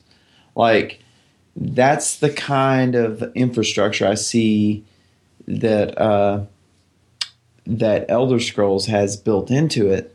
And I really dig that. Bethesda I really dig in general, because they do that with pretty much all their titles. I mean, Fallout has very similar. Oh, Jesus. You want to talk about random... God, the day that we choose to do Fallout, I'm just going to probably curl up in a ball.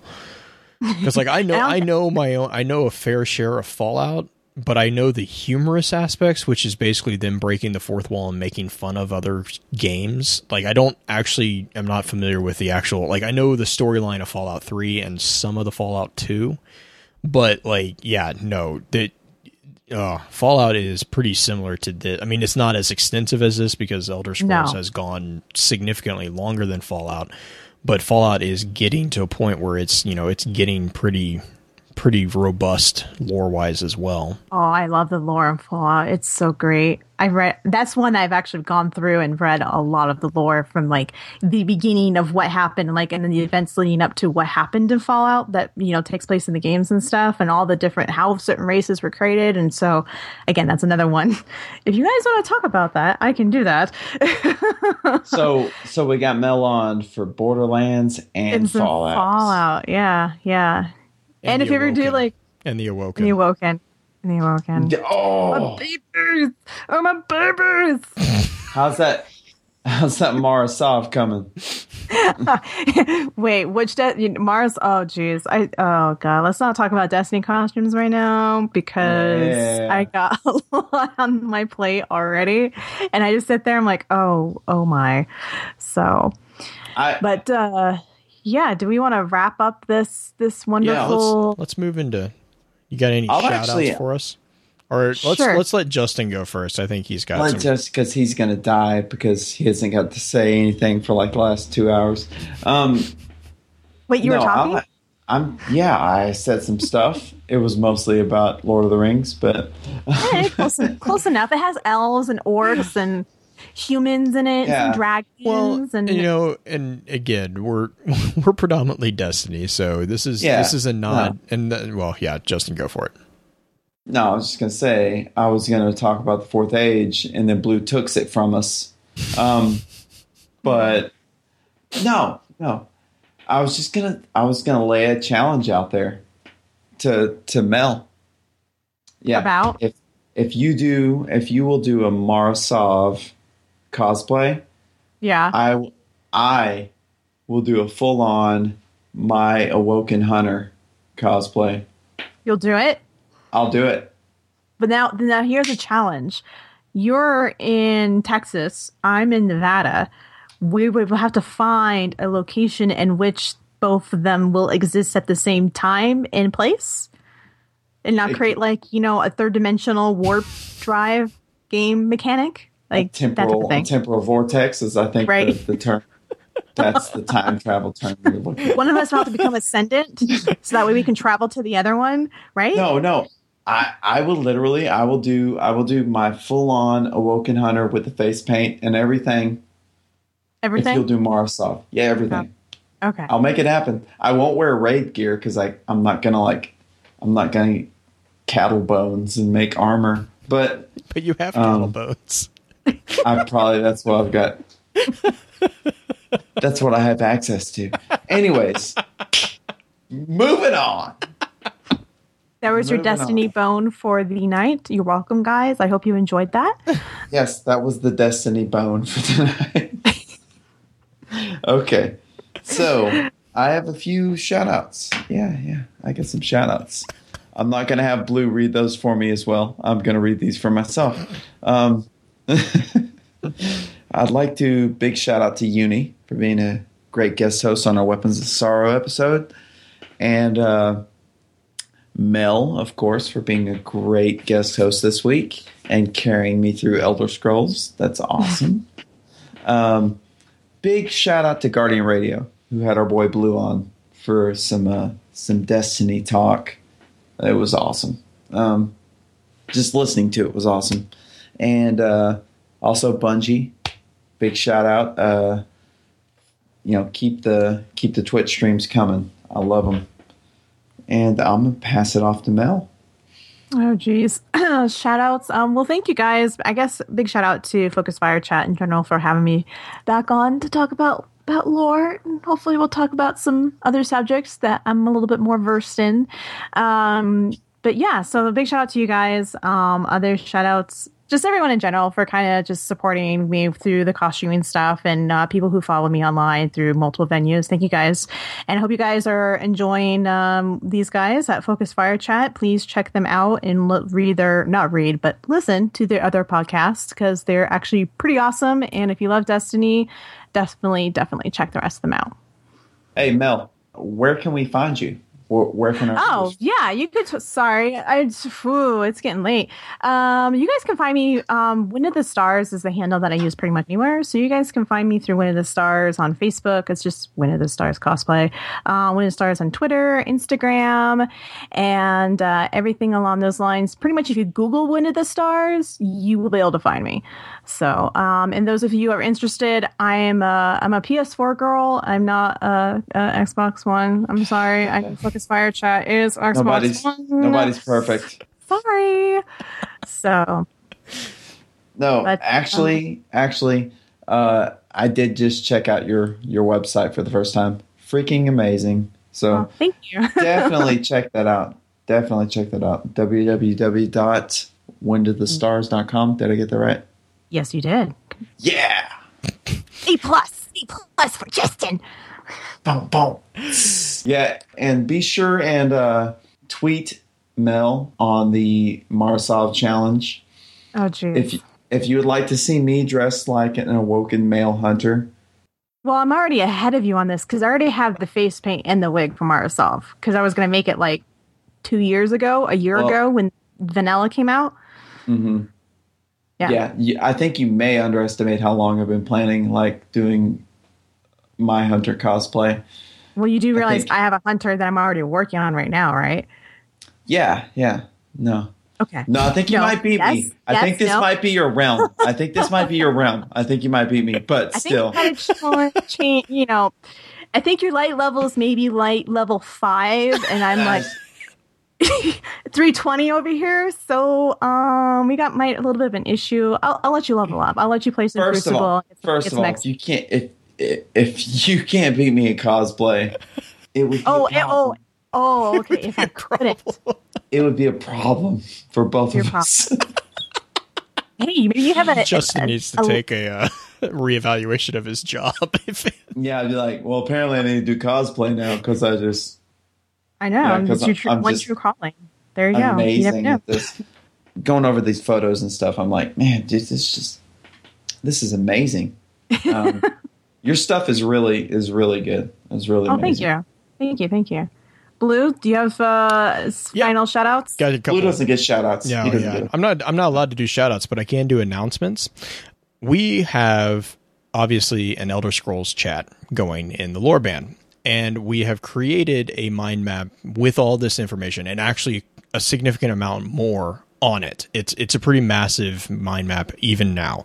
And so what I'm actually going to say is, if you're listening to this episode, if you manage to get through it without wanting to kill me for bludgeoning you in the face with all this information, let us know and jump into that chat, and help us start building this map out, because I'm really kind of excited about seeing where this map can go, and just seeing all the interconnections that we already have and seeing what other people can make of it. And it's just a really cool process. And it also there's already a couple people who are working really hard on it, and I want to help them get this thing kind of rolling. Plus, it's just really fun to kind of diversify our chats, and I like seeing the other chats get the attention that they deserve. So there's that. And then on a less serious note, we're doing a stream tomorrow. We're going to start doing this. I think we decided that we're going to do it. We're going to try to do it every last Thursday of every month. Justin, was that what we decided? Yes. Okay. We're going to be doing a stream, which you'll notice if you jump onto our Twitch stream, it has been flagged as mature. We are not making our podcast mature. It is actually more for our game streams, because as first-person shooter games, it can get a little sweaty sometimes in here. And then we're also going to start doing this thing called Guardians Against Humanity. Now, the basis of Guardians Against Humanity came about as a version of the Gift of Gaming stream that we did with the Dads of Destiny. So tomorrow we're going to be streaming on the Dads of Destiny's Twitch channel, and it's going to be at 10 p.m. So if you're listening to this and it's Thursday and it hasn't already happened, be sure to jump in, because it's going to be hilarious if the first version was anything to go off of. But what we do is we take Cards Against Humanity, we shuffle up the deck, and we play Cards Against Humanity with a full fire team while we're playing Crucible, and we involve the chat. And basically, it's a game of we vote, and we just see what combination of cards we can come up with. We had a blast doing it, and I think we ran 3 hours. Anyways, it was this came about as a result of sleep deprivation and a bit of liquid courage, and it was so much fun that we're going to do it again. So, and then we're going to do it again every month. So we're going to start. That's going to start tomorrow. So if you're interested in that, be sure to jump over onto that. And with that, we're going to begin to wrap the chat up. Thank you again to those of you in the chat for coming by to spend your evening with us. If you'd like to join us, please be sure to give us a follow over on twitch.tv/FocusFireChat. Links to all our sites can also be found with our episode archives on www.focusfirechat.com. Thank you again to Mel for spending your evening with us. We hope to get you back on here as soon as possible. So thank you so much. You're welcome. Thank you for having me again. And please be sure to email us at focusfirechat@gmail.com with any feedback, questions, or topics that you'd like to see us tackle in our new YouTube videos that we're still in the process of putting together, Lore 101 series and Justin's Spinfoil Corner. We're going to try to keep to the scheduled Wednesday night streams of the chat starting at approximately 10 p.m. Central, but if we do have any variations, we always will try to make sure that everyone knows through our Twitter account, which is @FocusFireChat. So, until next time, the Lore Band marches on.